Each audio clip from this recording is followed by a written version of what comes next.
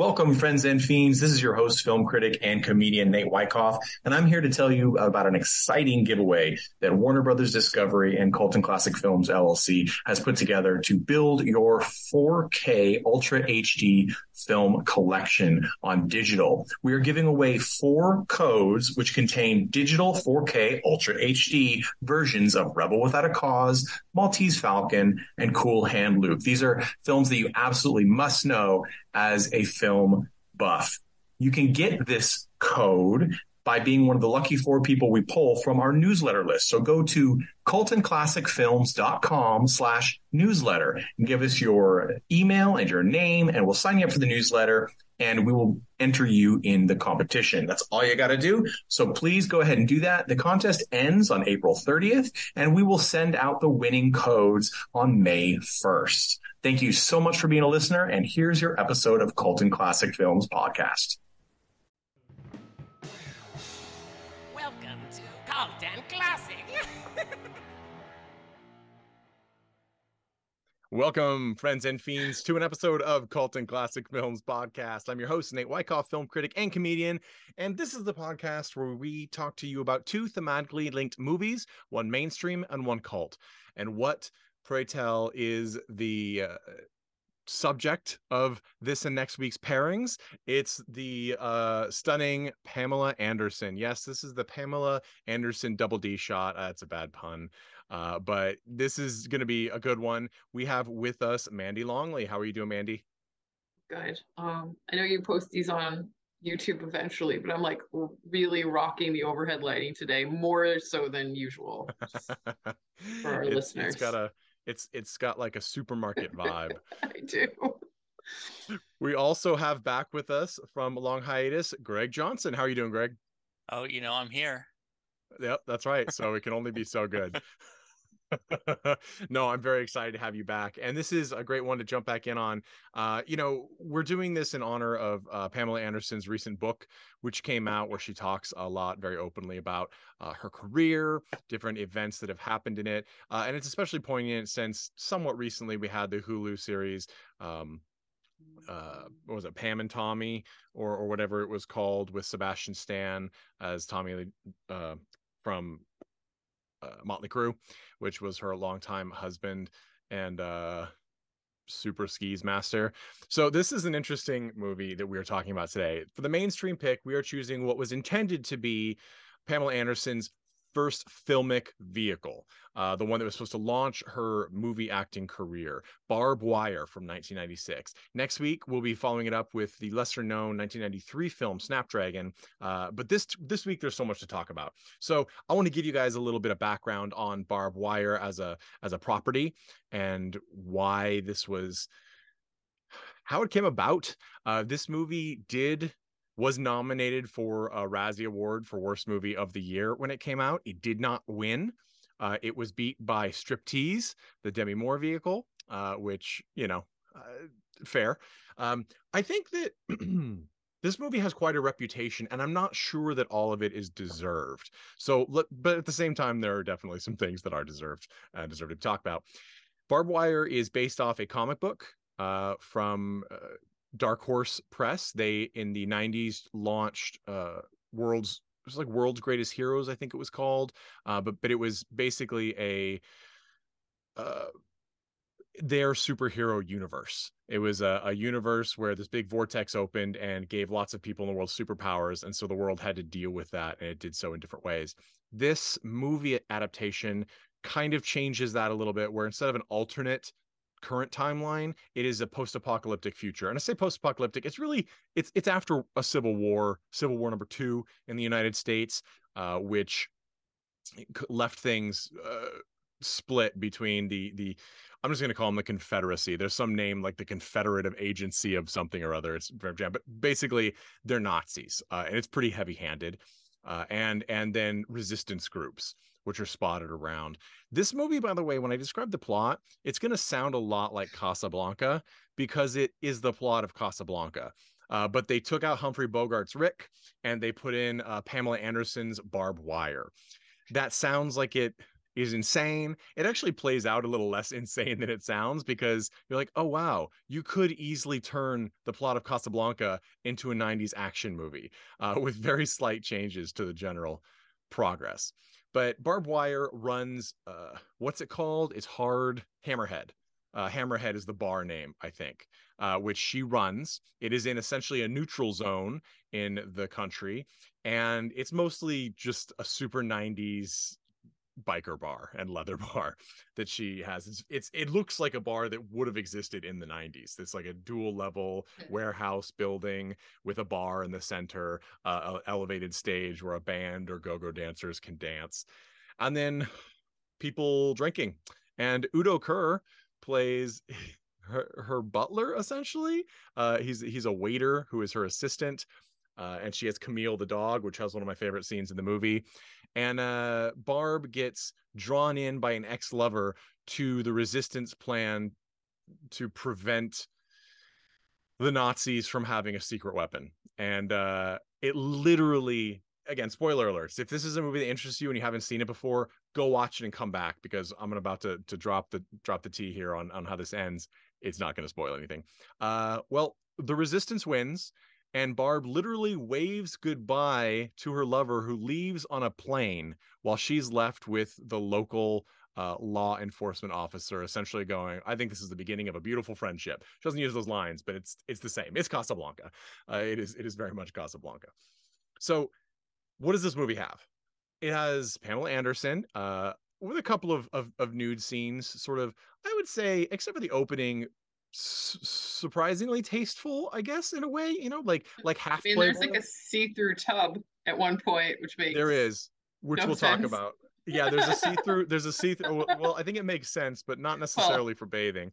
There's actually a story behind that as well. So this movie was really, really being pushed by the studio as like their big film. It was supposed to, launch their arrival into the mainstream. And it's Gramercy was the company. And they also at the same time were producing and getting ready to release Mystery Science Theater, the movie. And this is the story, is that they pulled funds from the production and the promotion of Mystery Science Theater, the movie, for this one to be their mainstay. Well, both films bombed. The difference being is, personally, I think Mystery Science Theater, the movie, is great. This one, I'm not going to go so far as to say it's great, but it is super, super 90s. It's listed among the 100. This is quoted from the official Razzie movie guide by John Wilson, among the 100 most amusingly bad movies ever made. I'm going to say right now, it is amusingly bad, but that is ridiculous. We on this pod have reviewed almost 100 probably really bad movies or varying levels of bad. And this, I would just say, is a moderately bad movie. And if you came to experience something different than what you got when this launched in 1996, then I question your mental capacity, because they were very clear about what this movie is. It's Pamela Anderson's breasts in like a pseudo noir futuristic action movie, and that's what we got.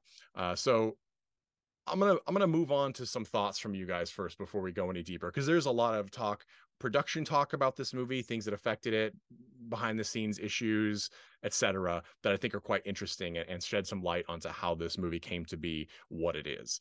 So, Greg, had you seen Barbed Wire before, and what are your thoughts having watched it for this go around? I had not seen it before. And I think amusingly bad. I think that's actually pretty apt.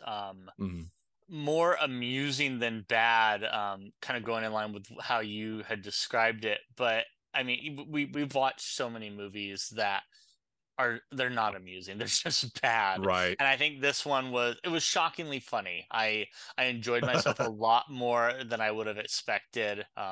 I think you're right on the money. You come in, and if you expect some high theater and high cinema, you're not going to get that. If you come in as naked as you can, pun intended, I think you'll laugh and you'll enjoy it enough. Yeah, it's interesting that you say. I agree that it's amusing, and it's bad to the point where like you're not supposed to take it seriously, really, and that sort of gives you the free reign to enjoy it, which is one of the reasons we love bad movies, right? Like quote unquote bad movies. Like I don't have to dedicate a great deal of compassion or energy into the film. I can just be entertained by what's happening on the screen. This movie has some good lines. Like I actually did laugh. Like, so they're not always delivered the best and they're not always classy, but my favorite scene is with Camille, uh the dog, which is her watchdog slash bodyguard, who when this guy comes in raging for a drink and she's like, we're not open yet, and he starts going off on Udo Kerr to serve him, and Barb Wire just tells Camille to go. I can't remember what she says, but like go say hello, and she goes and like bites the man's penis through his pants and holds on, and then she's like, go outside, Camille, and she pulls the guy outside by his genitals, and that was very entertaining to me. It also points to one of the issues with the script, though, which is one reviewer, I think rightfully so, called it very aimless. It's almost skit based at times in the beginning to sort of world build and character build. We have little scenes and vignettes that, I mean, in fact, it opens with a vignette that has nothing to do with the plot, right?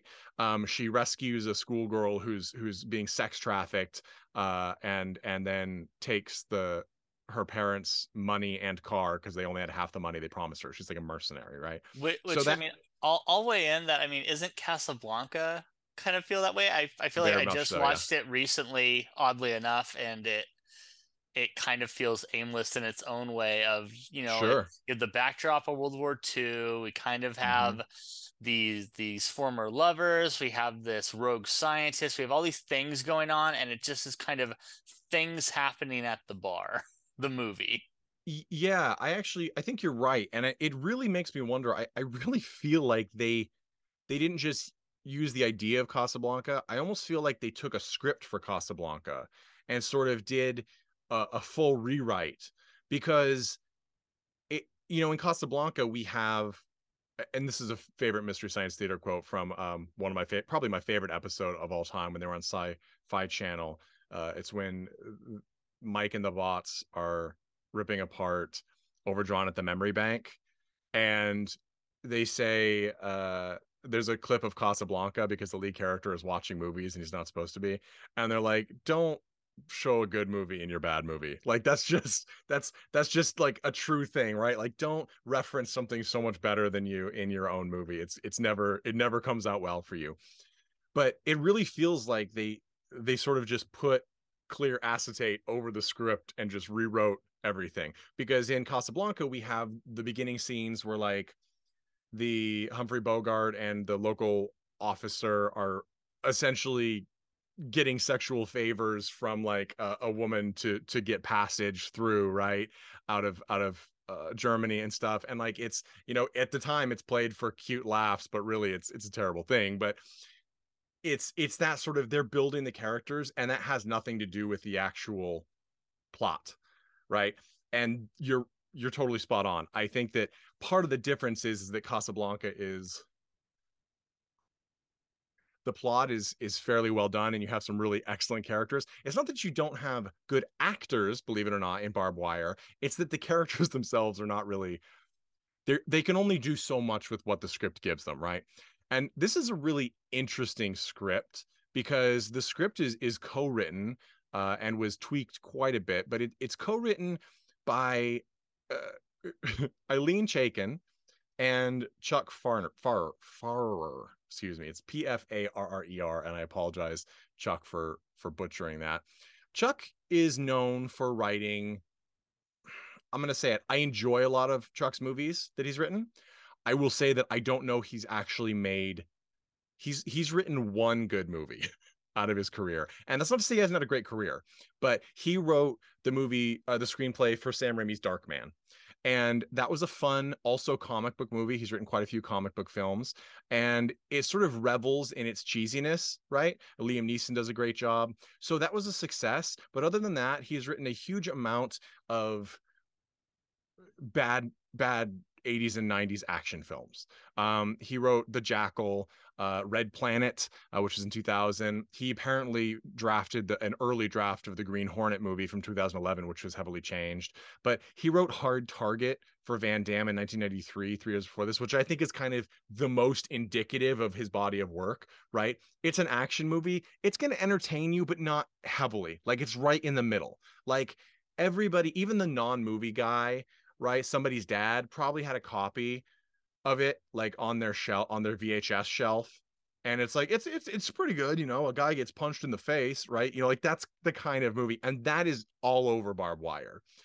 The other writer that's credited on this is quite surprising. Aline Chaikin, she's most known, she's a producer now primarily, but she's most known for being a creator of the L Word TV series and future series, which is a lesbian-centric drama, sort of a comedy drama, which is, I believe, still going on with a new the Q generation. I think it's called their current iteration. It might have just wrapped. And she's a producer on Handmaid's Tale. So some interesting female-centric point of view there, and I think that does sort of elevate it a little bit, because one thing I liked about Barbed Wire is her character is like Rick in Casablanca, and that she's never, maybe even harder than Rick in Casablanca, right? She's never actually asking for help, and she's never really, even when she's like the villain has the drop on her, she doesn't feel like a damsel in distress. She tends to use her fighting ability and her sex appeal to her benefit in a very powerful, controlling way. And so it's interesting, and I think that is very much probably indicative of Chaikin's involvement, I would hazard to say, because it doesn't follow Hard Target's trajectory for female characters. So that's interesting. Mandy, what did you think? What did you expect? Had you seen it before? What was your take on it this go around? I remember this title. I remember there being a Pam Anderson movie, and like this title when it came out. I did not see it when it came out. Uh, I got pretty much what I expected, which was sort of this meandering, not great plot, or not like cohesive plot, not really understanding like why she was doing this thing she was doing for like the first 3/4 of the film, or maybe even all the film. But like, my takeaways were like, this is the most 90s bar ever.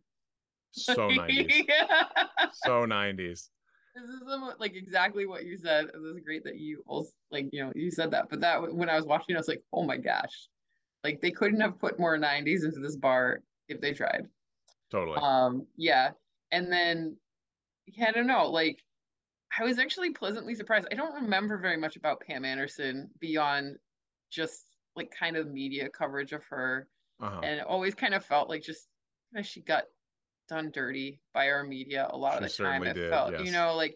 And that was really, I guess, disheartening or whatever. And it's like to see her in this film, like she does a decent job with the acting and for everything. Like with I don't know how much of like her own stunts she did, but like I feel like she did. I feel like you must have done some of them, but I feel like she held her own in this, and like she did kind of better than I would have expected.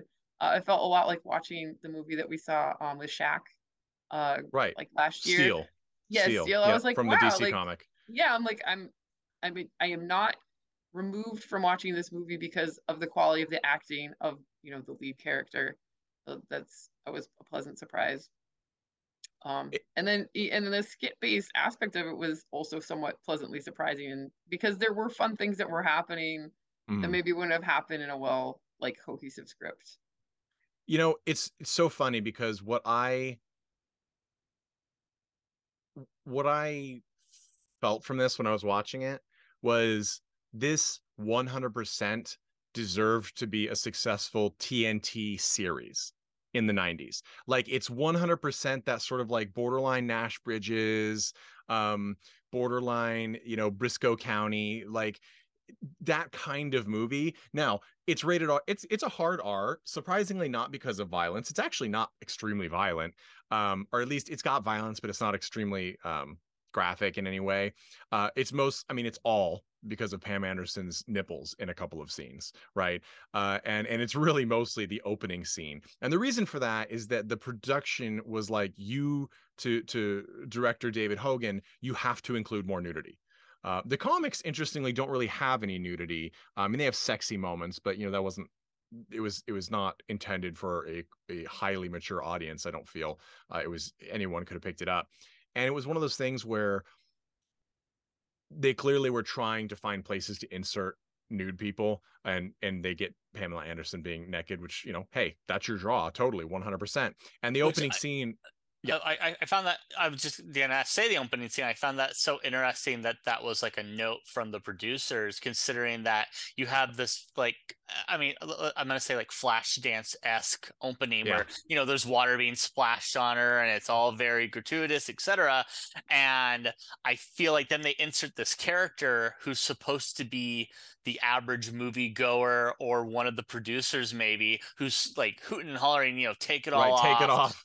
Hey, blah blah blah, and he's screaming all this stuff, and I feel like I can see this like moviegoer kind of like yeah, and then he says the like show us your boobs, babe, or whatever he says, and then babe, lift up your skirt or something. And then she turns around, pulls off her heel, throws it, it impales him in the head and kills him, and he's taken out.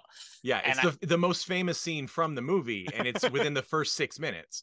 And I just thought that really should let you know what you're in for. If you're there hooting and hollering with this guy and you see him get killed with a high heel and you don't consider your own inner monologue, maybe the film's not gonna teach you anything. It is funny because you're totally right. I love that, and I love the idea that is also kind of a nod to the from cast and crew to production, like, here's your goddamn titties, so to speak. And I'm using so to speak a lot today. I don't know why. I must have listened to NPR or something. But we have this so the opening scene, apparently, and I always will throw apparently this a grain of salt, because I feel like Pam Anderson was treated, as Mandy said, she's been very poorly treated by the media in general, and it's not a surprise, right? When a woman becomes successful in the entertainment industry and does things like divorces their rock star, or like has all these, doesn't want to be exactly what people just want to push you into, they usually are labeled crappy actresses, difficult to work with, dumb blondes, whatever. So this isn't a surprise, and certain things that we hear about, stories about productions, may or may not be true. But supposedly she actually pitched this as the opening because she had a nightmare where she was forced to dance dirty and being sprayed with a hose, which is exactly what the opening is. It's heavily in silhouette, blue light. And I will say this. So I gave you guys the cinema edit, right? The theater edit, which is the most common edit out there. It's what's streaming on places where you can stream it. If you want to rent it on Amazon or whatever, there's an HD of the theater cut. There is an unrated cut, quote unquote. For a long time, it was called a director's cut. It's not really a director's cut per se. He would have done a lot different, I think, given the opportunity. But it is about 2.5 minutes longer. There's a couple of slightly altered moments in the scene, but the biggest change is about 1.5 minutes added to that opening water scene. And it is just the opening water scene. And I will tell you, it is already long in the theatrical cut. It's about 3 minutes. It's 4.5 minutes solid in the original cut. 4.5 minutes. Now, plenty of people, paid good money to order away, Playboy VHS to see this kind of footage of Pam.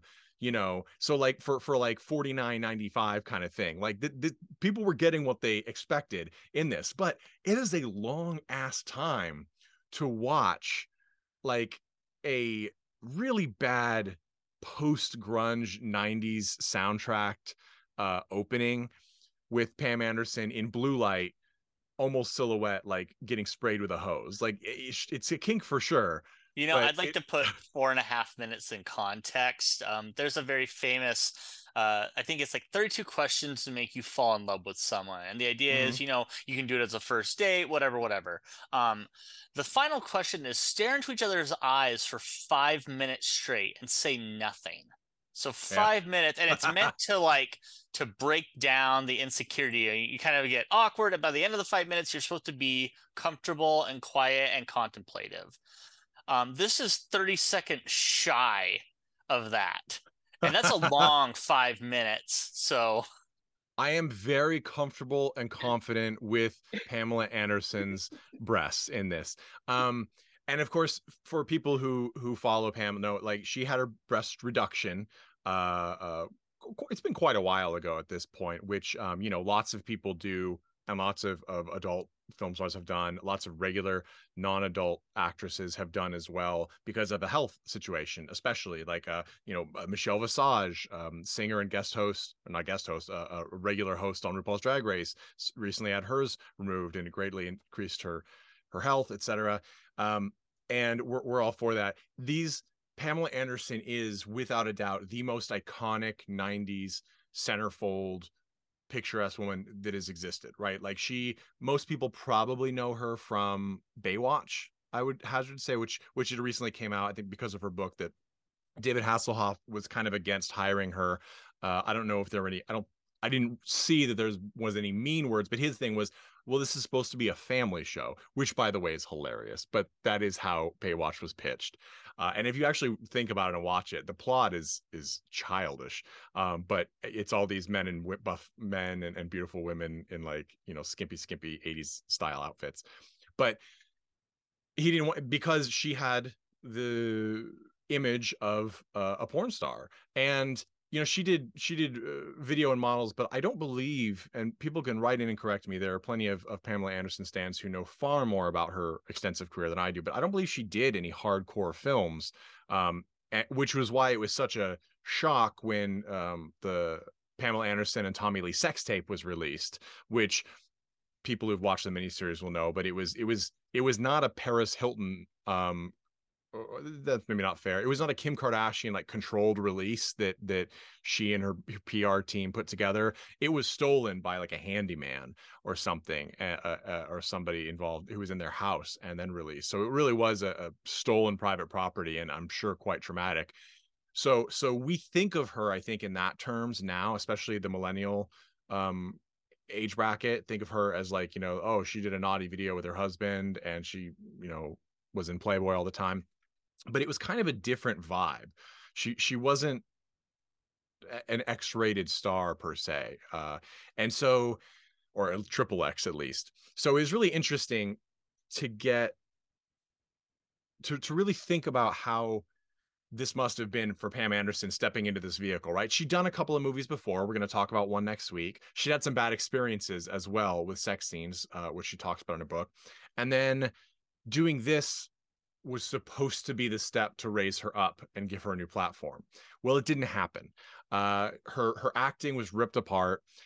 And I will say this, it's interesting. My wife and I were watching this. My wife is a theater background, and Pamela Anderson actually acted fine, I think. I think she held her own. I would say the one thing is probably, and a director who had more experience probably would have been able to pull this out, is her voice is quiet. She has a very soft voice naturally, and it was very soft around the other characters. When some of the other characters especially were able to ham it up, if she had been able to bring that projection, it probably would have enhanced it. But her movements were there, the attitude of the movements. There's this scene, Greg, you said you laugh sometimes. There are jokes in this movie, especially in the first half when she does her striptease, she kills the guy with her shoe, she goes off stage. It tells us a lot right away, right? It's a skeezy sort of post-apocalyptic world where someone can get killed in a strip club and nobody's in trouble. They just haul him out. And she goes back and sits down to change with two other dancers. And one of them is an Asian woman who speaks French to her.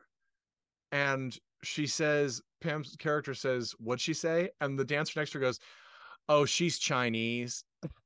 And Pam does this like double take side eye because it's clearly French. It's just these weird, like it it took me off guard because I was not expecting to have little funny moments, you know, and like the later moment with Camille biting the man's junk. It just, there were moments. There were also good lines. I want to say that I actually was kind of really impressed with Xander Berkeley, who plays the local cop, Alexander Willis.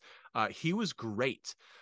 Weirdly enough, he actually kind of looks to me like a beefier Joel Hodgson, creator of Mystery Science Theater.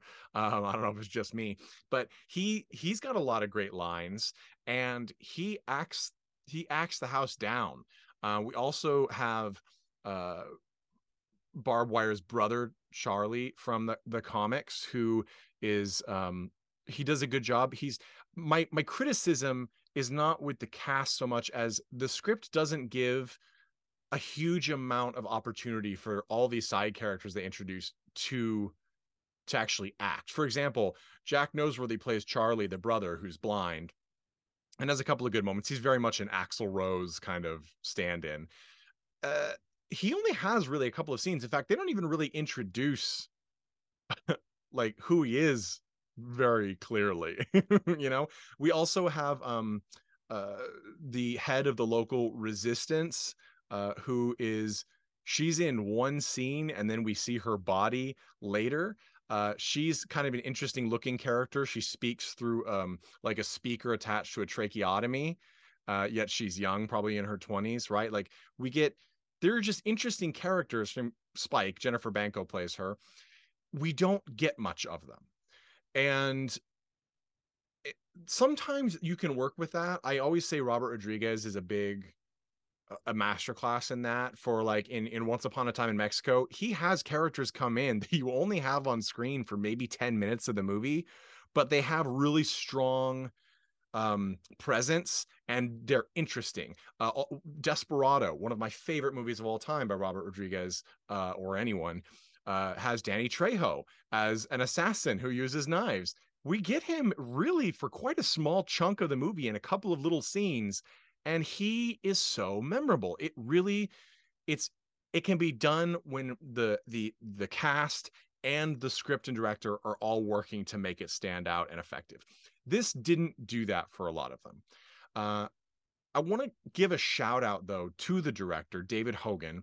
David Hogan worked as second unit assistant directors for some big films, notably Batman Forever. But most of his directorial career, almost exclusively, was music videos. Up until like 2012, Billy Talent, Viking Death March, I think was his last credited one. But he's done videos for Dave Matthews Band, Bare Naked Ladies, Rod Stewart, Shania Twain, Lionel Richie, like really big names. So it's not, and the transition from music video director to film director or TV director is nothing new. That often was sort of a testing ground for directors. And he took this project over when the studio fired Alan Rifkin, who was already filming scenes. Alan Rifkin, probably most well known for directing Detroit Rock City, the sort of Kiss groupie movie. It's sort of it's a roadie movie, right? They're all trying to get to the show. It's a comedy. It's got a cult following all its own. But Alan Rifkin apparently directed some scenes, and the studio was not happy with the dailies, which, for those not in the know, those are the reviews of the scenes that have been shot for a day. So he was out, and David Hogan was brought in. David Hogan puts a lot of great thought into camera angle here and lighting. He clearly had the idea to make this like a noir film. And there are elements of that in the comic as a comic reader, but we get this, again, it's because of the Casablanca influence, I can only imagine, right? We get this the sort of streak of light directly across Pamela Anderson's eye line a ton. So we get this soft focus over her, and she has such that iconic 90s Pam Anderson eye makeup, right? It's like another Mystery Science Theater quote, like she's looking through a charred log, right? Like it's not that extreme, but she has, dark eyeliner all around her eyes and very feathered lashes. And it's very striking and it's very iconic for her. And everyone copied her for 2 decades, right?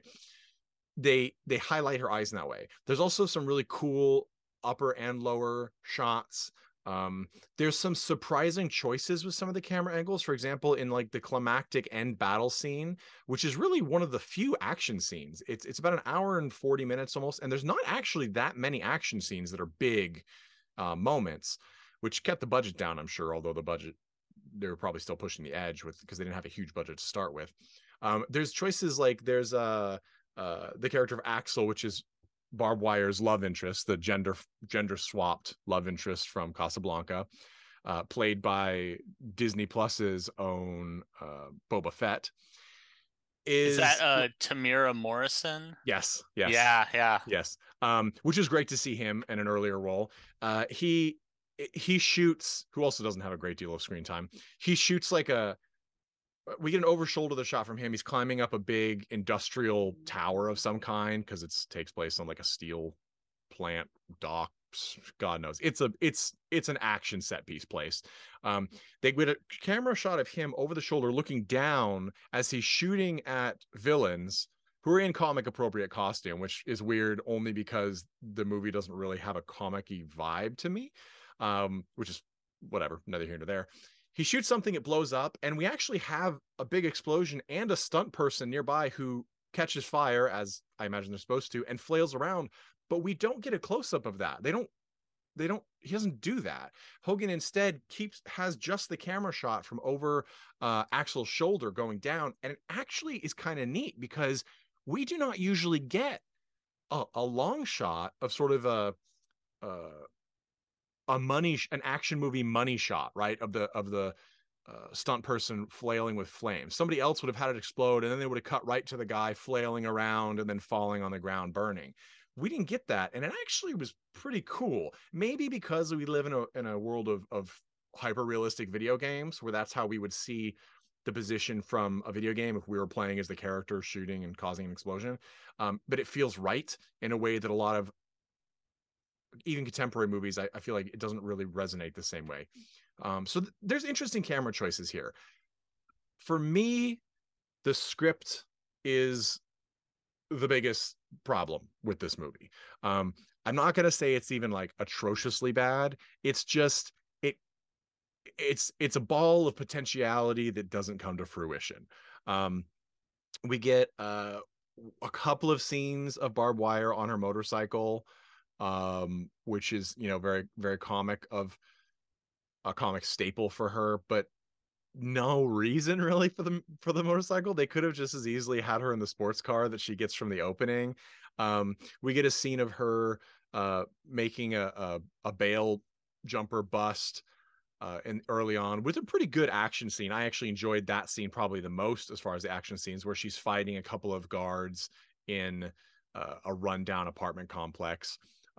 And she gets there by trying to sell her services as a legal prostitute. She has a little prostitution license card, and having this heavy set mouth breathing gentleman take her up to his room, and there's a good action scene, and she does her part. Like it's Pam for most of those scenes.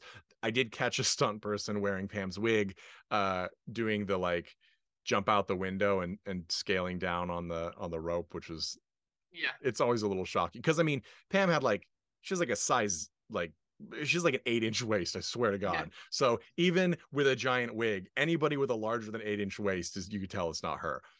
But I thought it was fun, and we get this. It's sort of like this movie was also compared to Tim Burton's Batman and Batman Returns. It's almost like it could have happened in the same universe, right? If they didn't say that there was a Second World War, if they were just like, yeah, this is that shithole next to Gotham, you'd have been like, yeah, that checks out. It could have definitely been in there. And also props to have her bring up a guy who has a full gimp suit and a paddle, and said he's been a bad boy. That was one of my favorite moments as well. It's just, and the details, like when she knocks him out with the paddle so she can blow through the wall to get to her mark to bring in for the bail bonds. The bail bondsman being Clint Howard, lovely little cameo that he reprises in the Hulu docu-series is what they like to call it. It's a dramatization, but we get this cool scene where she actually puts the mattress up against the wall, lays the explosive around it, and then like ducks behind a table, which is, by the way, the strongest wooden table I've ever seen. It takes like, I don't know how many bullets. It doesn't splinter in a million pieces, but they don't make them like that now. So it's a good scene, and I really appreciated it. And so watching it, I was once again struck by the hate of the movie for the movie at the time, and how it was focused on her, and how I didn't understand any of it that could have stemmed from anything other than misogyny and a sort of need to suppress adult performers and those in the sex industry, to keep them from getting high, right? To keep them from getting up. Like Carmen Electra's another one who's done very well. Jenny McCarthy, these people who sort of taken Tracy Lords is probably the most successful icon of it, right? Like, has said, hey, I'm taking control of my career, and I'm going to put my money in things that are going to elevate me and keep me, successful and relevant above all else. And people in our society don't like that. Hopefully it's changing. Things are becoming more open, but it really is extremely evident, sadly so, looking at the feedback this movie got. And it's not a brilliant film. I mean, the idea of taking an action or a 90s action plot and slapping it over Casablanca sounds kind of bonkers, but it really, I mean, it works well enough for a 90s action movie. As I said, comparing it to a Steven Seagal or a Van Damme movie of the same time, this is way more entertaining, before we move on to final words and recommendations, I will say I did think that probably the worst offender acting wise was the main villain. I forget what his actual character's name is.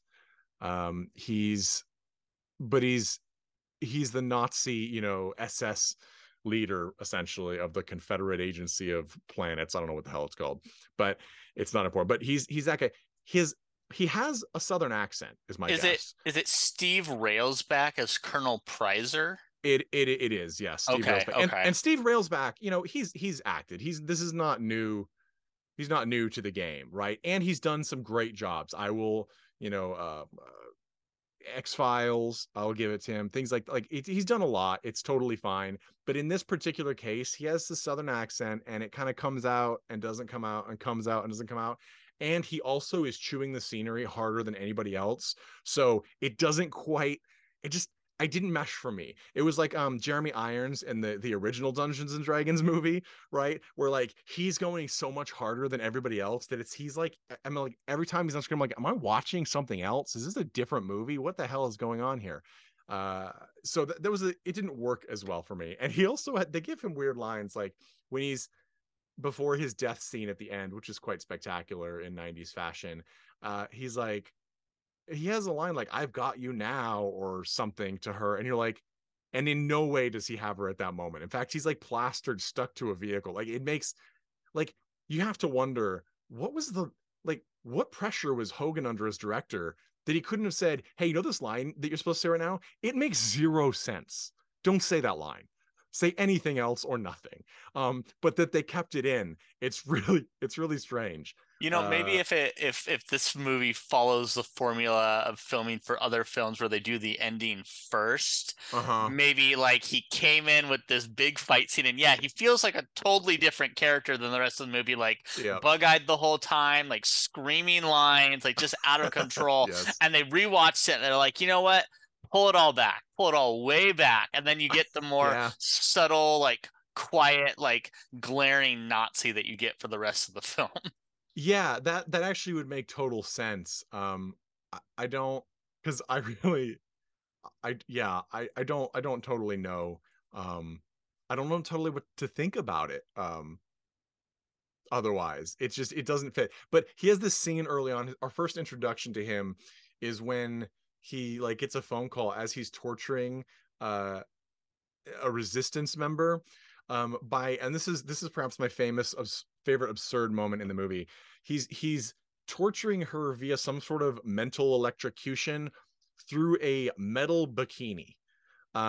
She's nude on the table with, and by the way, on IMDb they like to say it's like, by the way, she was actually nude in the scene. Yeah, like, okay, well, no shit. I mean, I didn't think that there was a lot of room under a metal bikini for clothing, but whatever. um it it's goofy. It's totally goofball. It's like she has like a Borg set up on half of her eye, and then like this very full moon, fully developed but completely utterly functionless in reality metal component on her breasts and her genitals that he's electrifying her with, and very advanced, ahead of their time. I will say he's controlling it via a big touchscreen, that to kill her he just like rubs his hand all over it vigorously, and it gets like that, you know, when you press like an LED screen too hard and it like gets a color wash behind your hand because it's not able to do the colors properly or whatever. I'm not an expert. If Jeff were here, he can tell us. But it's like he's doing that, and then she's like because, and I couldn't get that stuck with me for like the next 15 minutes of the movie, and I'm not sure how much attention I really even paid to it because I was still thinking, I'm like, were they like, is it somehow most effective to torture someone on the breasts and the genitals in that way, or is that like the most effective way to kill, or is there a reason? And I guess in the original like sketches and designs, she was supposed to be like suspended by like electrodes and things all over, which I guess would have made more sense. And I can only assume then that production was like, you need more nudity and sex appeal, and it's like, well, I guess scratch the thing we can't afford by hanging her from the ceiling, and instead just put her in a metal bikini with some with, you know, jumper cables. We'll go for it. That was engagingly bizarre. Also, I know I keep saying I'll move on to the final statements, but one more scene that cracked me up for the amusingly bad, Greg, in this stage is when Barbed Wire's brother Charlie, who's actively courting the resistance and clearly knows the leader resistance member Spike, he goes to tell the resistance that they have what the army is looking for, one of the things, which are these contacts, because everybody's ID'd by retinal scan. These contacts make it so you don't, it doesn't read you properly, right? So that nobody wants them out in the field except for the resistance.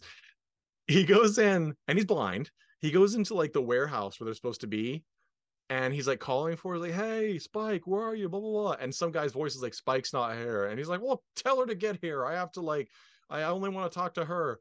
At which point the bad guy is like on a big platform somewhere in the sky, like nods, and other soldiers like press a button, and the dead body of Spike then lowers from the ceiling on a pulley. And all I was thinking was, who's this for? He's blind. What you're not showing him anything. Like, I wanted the next scene for him to be like, finally Spike, come on, let's get out of here, you know, like just talking to the corpse hanging from a rope, because you're like, what's this about? Well, doesn't he like touch her face and he's like, Spike, or like something like that? It's like, I was just like, it's like he could have said like, wow Spike, you learned to fly, that's pretty great, anyway let's go. Like, it didn't make any sense. And I know that in someone's mind's eye, like, they're gonna have killed the good guys and they're gonna lower them down to the ceiling. It's gonna be really harsh. And then they're like, by the way, that character's blind. And they're like, what does that have to do with anything? I'm like, okay, let's just keep going. Lots of weird shit like that happens in this movie that, for like, you're not supposed to think about it. You're supposed to see the scene, you know, the bad guy did something bad, and move on to the next part. But if you think about it for 1 second, it becomes this like complete mind fuck of unreality. Like at the end, when the scientist who's helping the resistance, who has the cure for the Nazi super weapon in her blood, that's right, Last of Us, they beat you to it. We have like, she also doesn't have a huge role in this movie. In fact, it's easy to forget or not know who she is, but she's given the contacts that will help her get through customs and fly out or whatever to the resistance in Canada. She's given them by Barbed Wire, who's been wearing them, we learn, for the last couple scenes, like the big action scene and everything, and or they're unnoticeable. She gives them to this woman who is black, who puts them in her eyes, and then has these like white, like ghoul eyes that are blue white, and you're just like, what? I can't. Are the lenses racist? Like, what is happening right now? That was such a weird moment. You're like, like the audience is so stupid they won't understand that when they watch her put the contacts in her eyes that she's then wearing the contacts without some indicator. Like it's like, did she put them in her eyes, but are they working? You're like, what? You don't know it's a sci-fi future film if they don't have the Dune spice eyes. Exactly. That is 100% what it is. And it just, it was goofy. It was really goofy. And it's Victoria Rowell, who plays Cora D, the scientist. And she does a good job, but again, she has a couple of scenes and she's introduced early on, but then we don't see her for a long time. And it's, you know, it is what it is. And then there's a subplot where she's married for essentially a green card marriage to the love interest. It's unnecessary, and luckily they don't waste much time on it. It's not a big deal. Again, lots of interesting characters and actors that get very little screen time. I mean, I don't think Udo Kerr has ever had less screen time, except maybe, isn't he an Anchorman? I mean, it's like, you know, he gets really tiny bits. So that is that. But Barbed Wire, does it deserve the hate? I don't think so. And also, I will say, I think it's getting a better rap now, 20, 30 years later than it did. I will give it a recommendation, with the caveat that you have to sit through 2 Die Cheerleader songs during the bar scenes where they're shrieking that, like, really, I'm sorry guys, Die Cheerleaders, I'm sure you're very nice people, I'd love to have you on, but those 2 songs are god awful.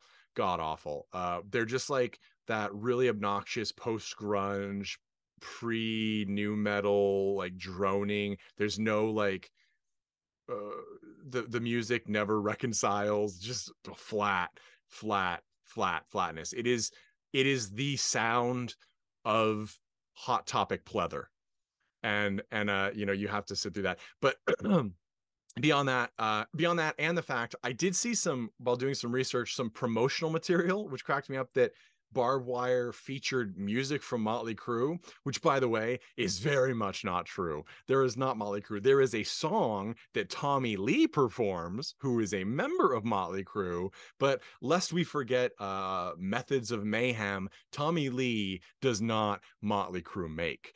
That is not the case out there.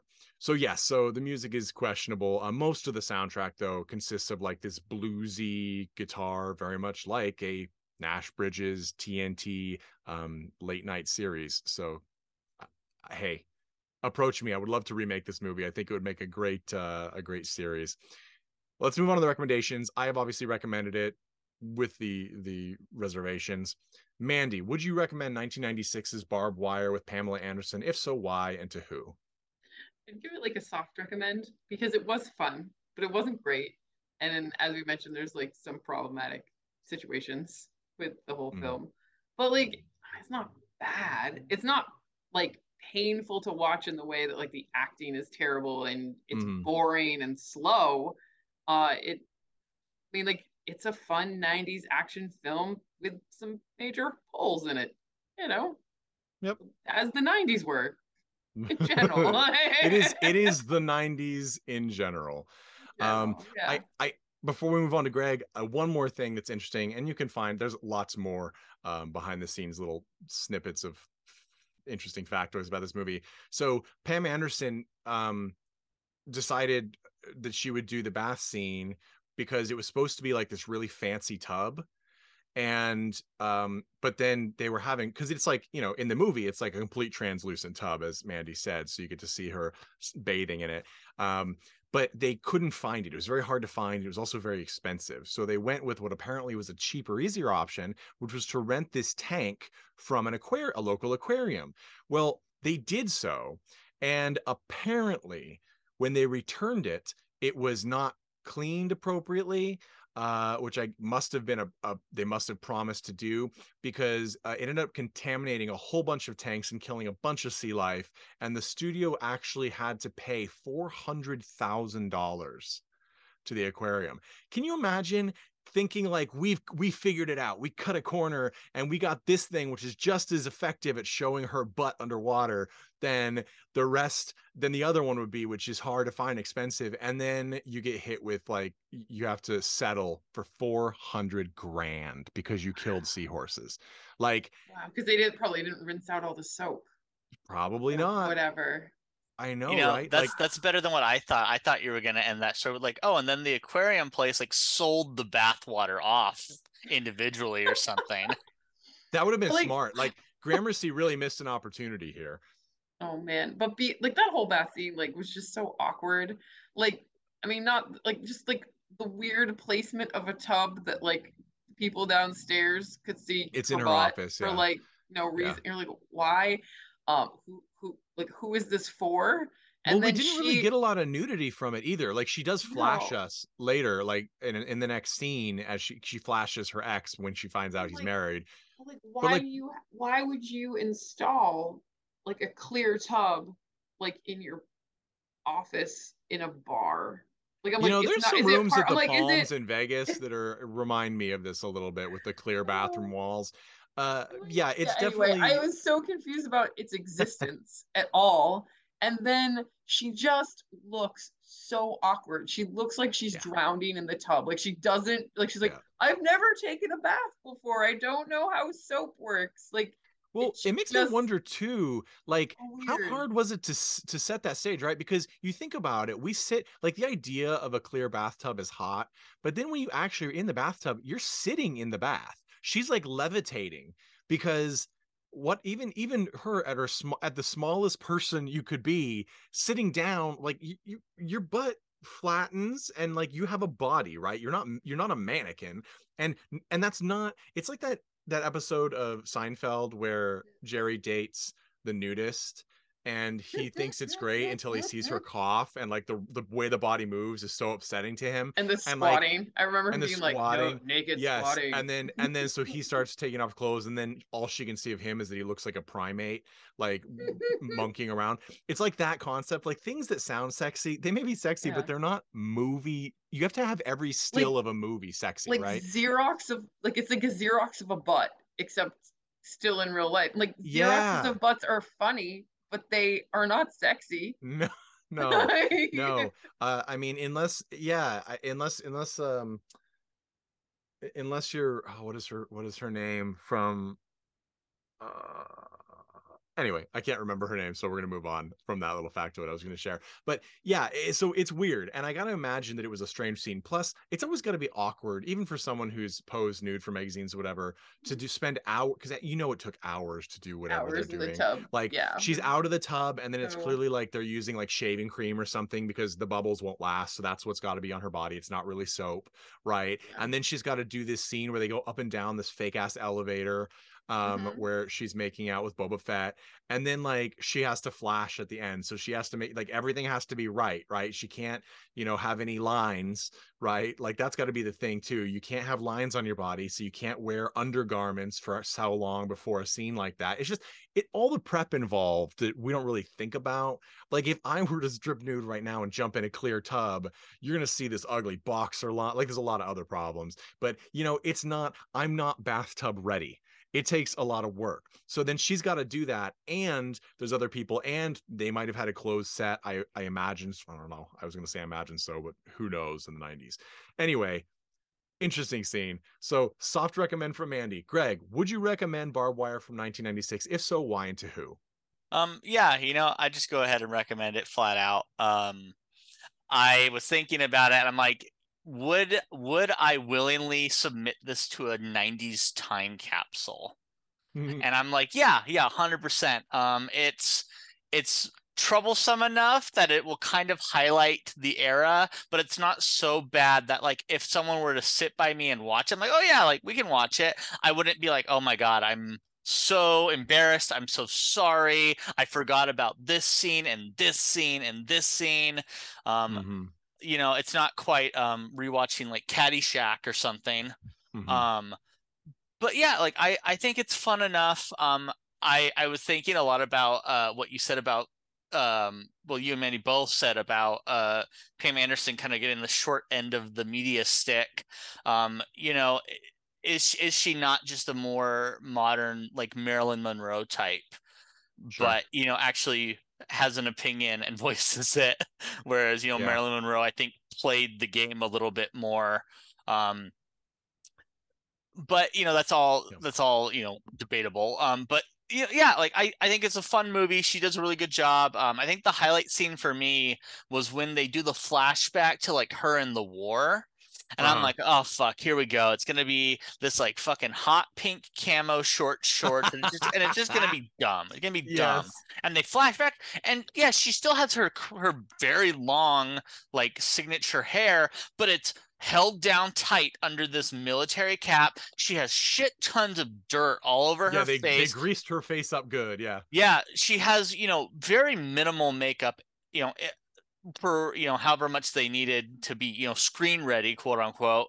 And she's in, you know, standard fatigues, and Yeah. They everything gave her looks, the Courage Under Fire edit. Like, you it's, know, you know, everything looks pretty good. And I'm like, hey, like, good for them and good for her for, like, doing this scene. You know, I'm not going to say it's the most believable military action scene of the last 100 years, but it's a lot more work than they needed to for this film. And yeah, I think, they didn't yeah. Goldie Hawn, Private Benjamin her, you know, like, that's a good point. And apparently there was supposed to be, like, a lot more flashback to the war. Like, there's supposed to be an arc there.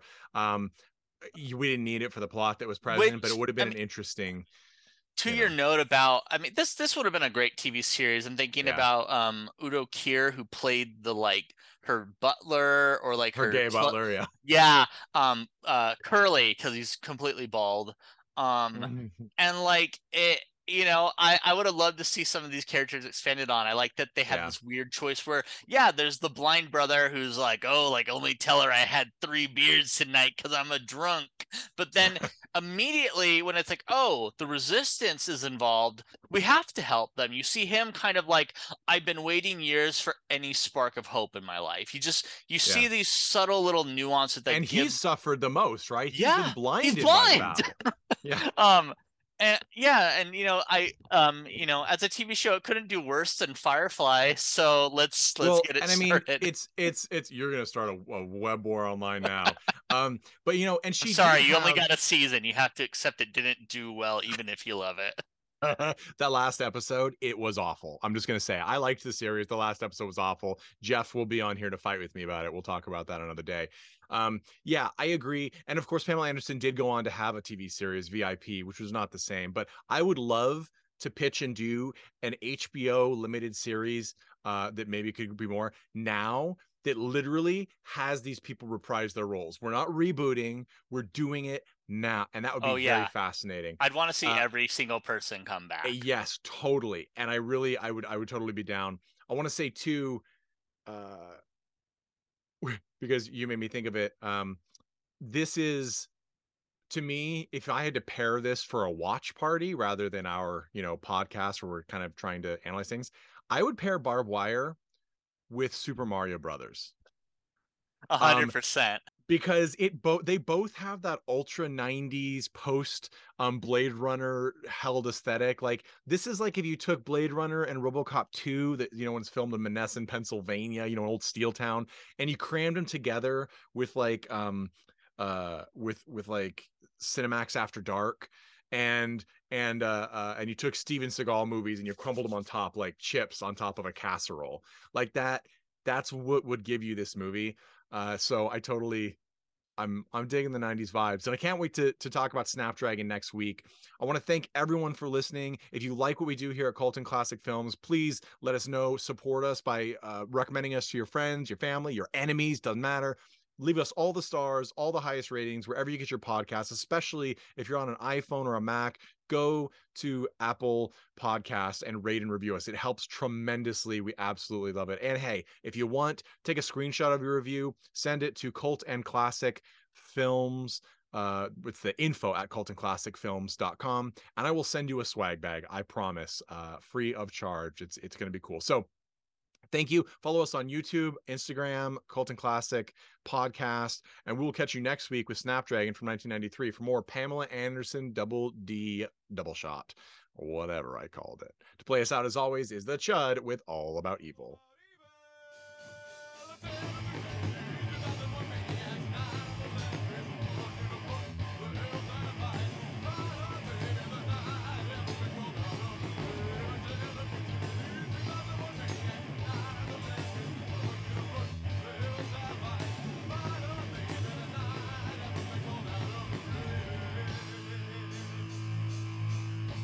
Hey everyone, thanks for listening to Colton Classic Podcast. This podcast is important to me, but what's more important are the rights, privileges, and freedom from violence of everyone in this country and in this world. And that means supporting Black Lives Matter. If you'd like to make a donation, please go ahead and visit coltonclassicpodcast.com, where we have a list of places you can donate and help out.